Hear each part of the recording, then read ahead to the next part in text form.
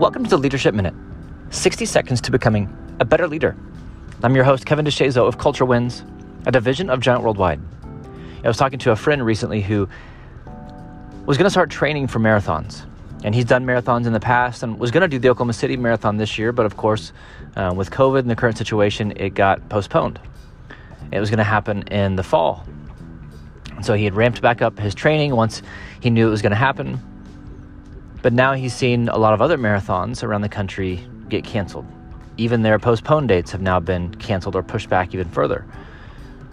I said, I'm pretty sure the Oklahoma City Marathon's not going to happen. He said, it's been tough for me to run this week when I don't think it's going to happen. So he's been off of his training plan for 2 weeks now because he thinks that the marathon is not going to happen. And what's been interesting about this friend is that his health kind of fluctuates. Right? When he's training for marathons, obviously he's losing weight, he's eating better, he's exercising, and he's in great shape. When he's not, he just goes completely the opposite direction. And so I said to him, what if you stopped chasing goals and what if you just chased a lifestyle? He said, what do you mean? I said, it's one thing to train for a marathon, but when that's the goal, when that's the thing, when you're done, in your mind, you have nothing else to work for. And so your weight fluctuates, your health fluctuates, your mindset fluctuates. Like, what if the lifestyle was just to be healthy? And as part of that lifestyle, you train for marathons every now and then. But that the reality of who you are is a healthy person, which means you do healthy things. Because he was asking me, he said, how do you run? Because I don't do marathons. I've thought about it, but I just run every week. I said, for me, I don't care about marathons. I don't care about specific goals, specific distances or times. I want to be healthy.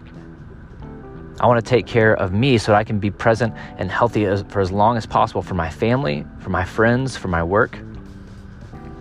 And for me to say I'm healthy requires that I do something in order to be healthy.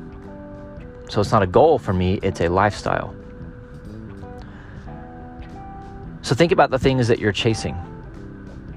Right? What happens when you get them? Are you just done?